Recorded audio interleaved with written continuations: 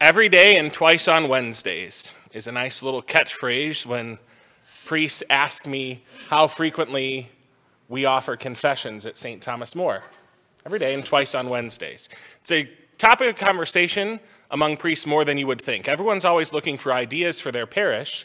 And so when I was at the Sikh conference and had a bunch of other priests, that was a question that came up frequently. How often do you offer confessions? When do you have confessions? And go around the circle. Happens in the diocese too when we get together. What's your Mass schedule like? How often do you hear confessions? Every day and twice on Wednesdays. I hear a lot of confessions. Have for a long time. More than I could possibly count, even if I were trying to keep track. And so it's one of my jobs to listen to people's sins. It's one of my jobs to hear about the darkest moments in people's lives. It's my job every day and twice on Wednesdays at least to watch people repent. Sometimes people will ask, isn't it difficult to listen to people's sins? To hear and take in all of that darkness? But repentance, what happens in the confessional, is about light. What's difficult, what weighs on my heart, what drags me down, is what happens at Schatz Inc. downtown. Not what happens in the confessional. Sin drags me down, for sure. Watching other people stuck in darkness, that's difficult. But the light brings joy and new life. And that's what happens in the sacrament of reconciliation. The people who sit in darkness have seen a great light. On those dwelling in a land overshadowed by death, light has arisen. And from that time on, Jesus began to preach and say, "Repent, for the kingdom of heaven is at hand." I never tire of reminding people what that word repent means. Metanoia, it means to have a change of mind, to look at things in a different way. And that's what happens when someone comes to confession. They have looked at their life, at their actions in a new way. They are, in effect, saying to the Lord, through his minister, at the moment, I thought this was a good idea. I thought this was a good thing. I thought it would be a good idea to tell this lie. I thought it would be a good idea to take that thing. At that moment, I thought it would be a good idea to have one more drink. At that time, I thought it was a good idea to go just a little bit further. But now, I've had a change of mindset. Now I look at that differently. I repent of that. I acknowledge it was a bad thing. I acknowledge it was a sin, and I desire forgiveness. I don't meet bad people in the confessional. I meet people who have done very bad things. But I don't know if I've ever met a bad person. It turns out good people sometimes do very bad things.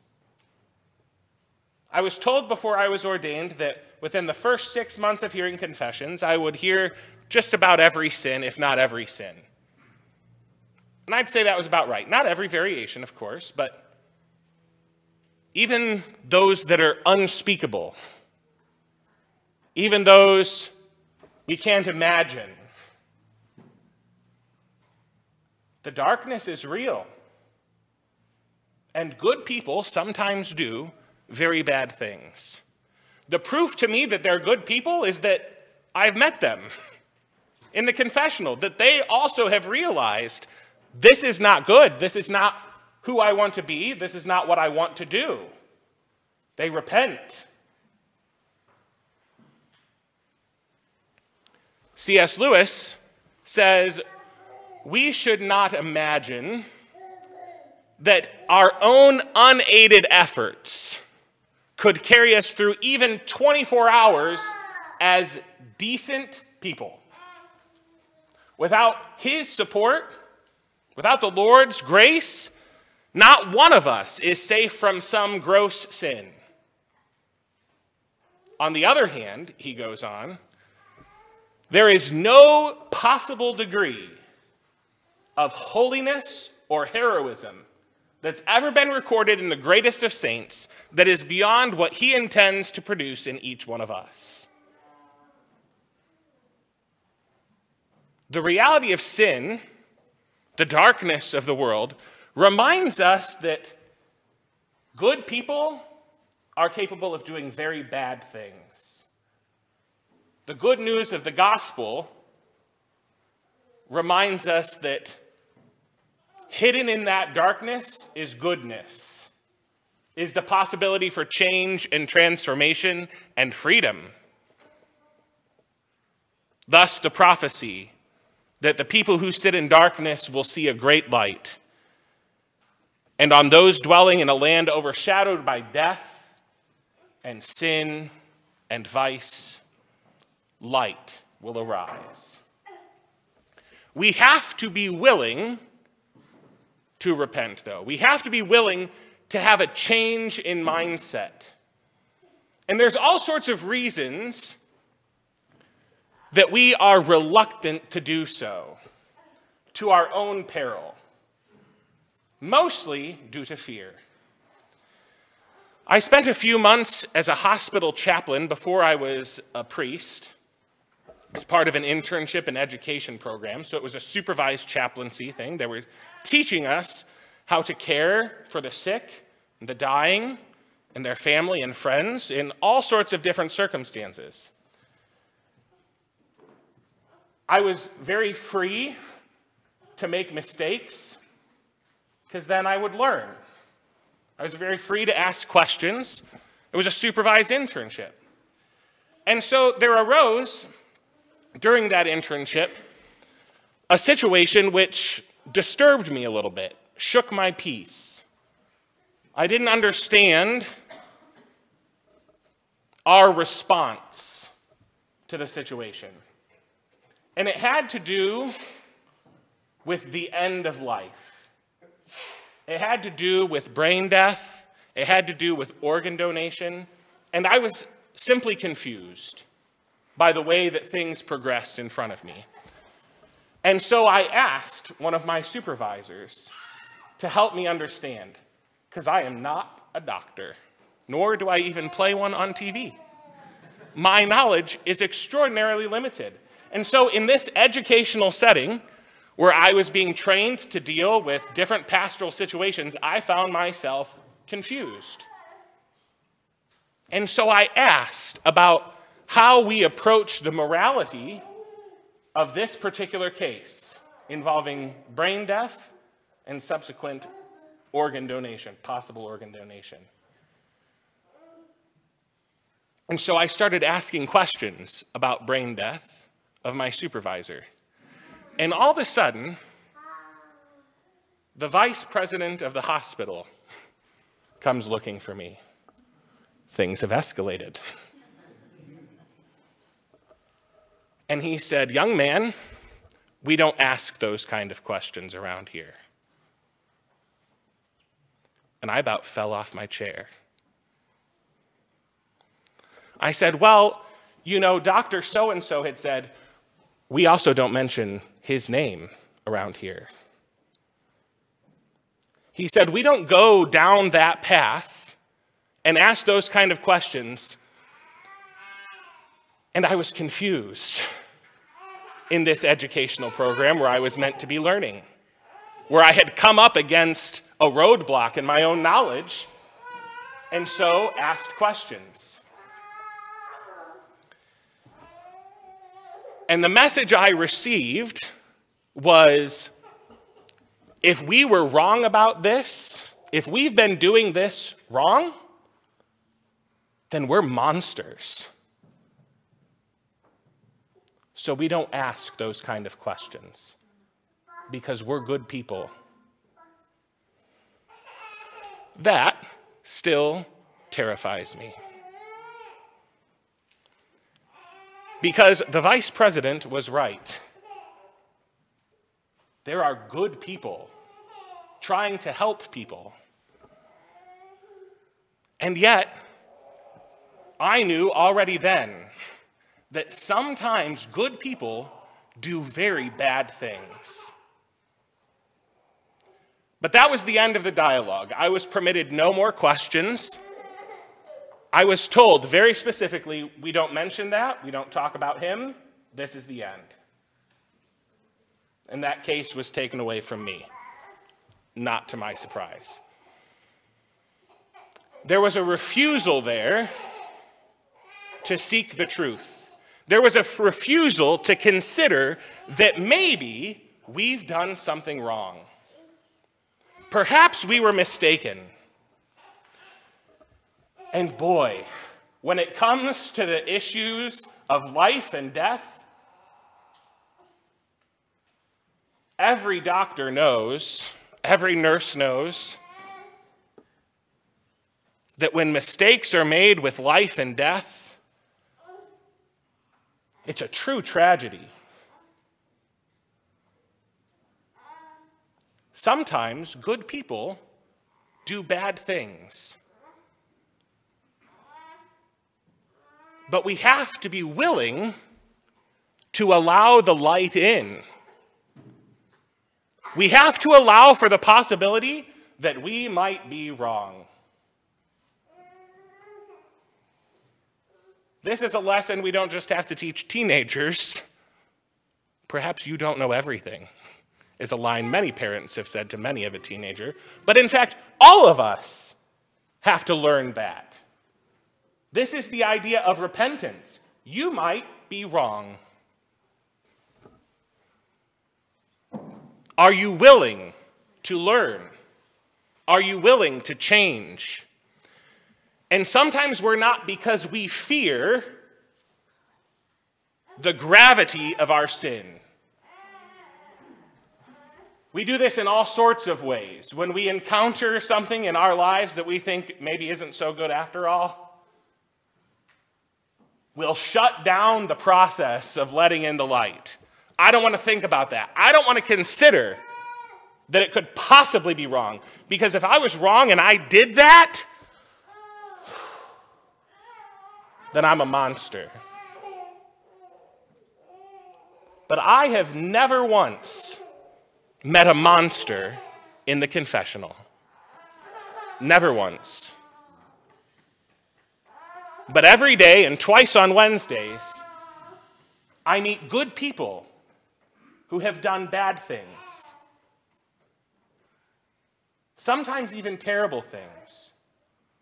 But that encounter is a cause for joy, because for a people who were in darkness, they have seen a great light. On those dwelling in a land overshadowed by death, light has arisen. For so many years, this particular weekend, the anniversary of Roe versus Wade, has also shut people down. Has also led people to dig their heels in and say, let's just not talk about that. We're good people. And sometimes good people do bad things. The issues of life, be it at the end of life or at the beginning of life, or when life becomes very difficult, when we speak about brain death and organ donation, when we speak about abortion, when we speak about assisted suicide or euthanasia, the stakes are so high. We have to be willing to let the light shine in. We have to come to a point where we are not afraid of confronting the truth, of seeking the truth.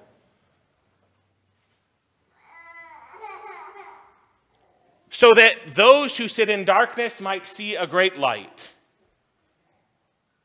Jesus preaches today, repent, change your minds, allow yourself to see things differently, acknowledge that you might not have it all figured out. So many of us need to hear that in so many ways. And instead, we tend to shut down. And one side says to the other, we're not even talking about that. We're not even going down that road because I'm afraid of where that will lead. Because if I'm wrong about this, then I'm a monster.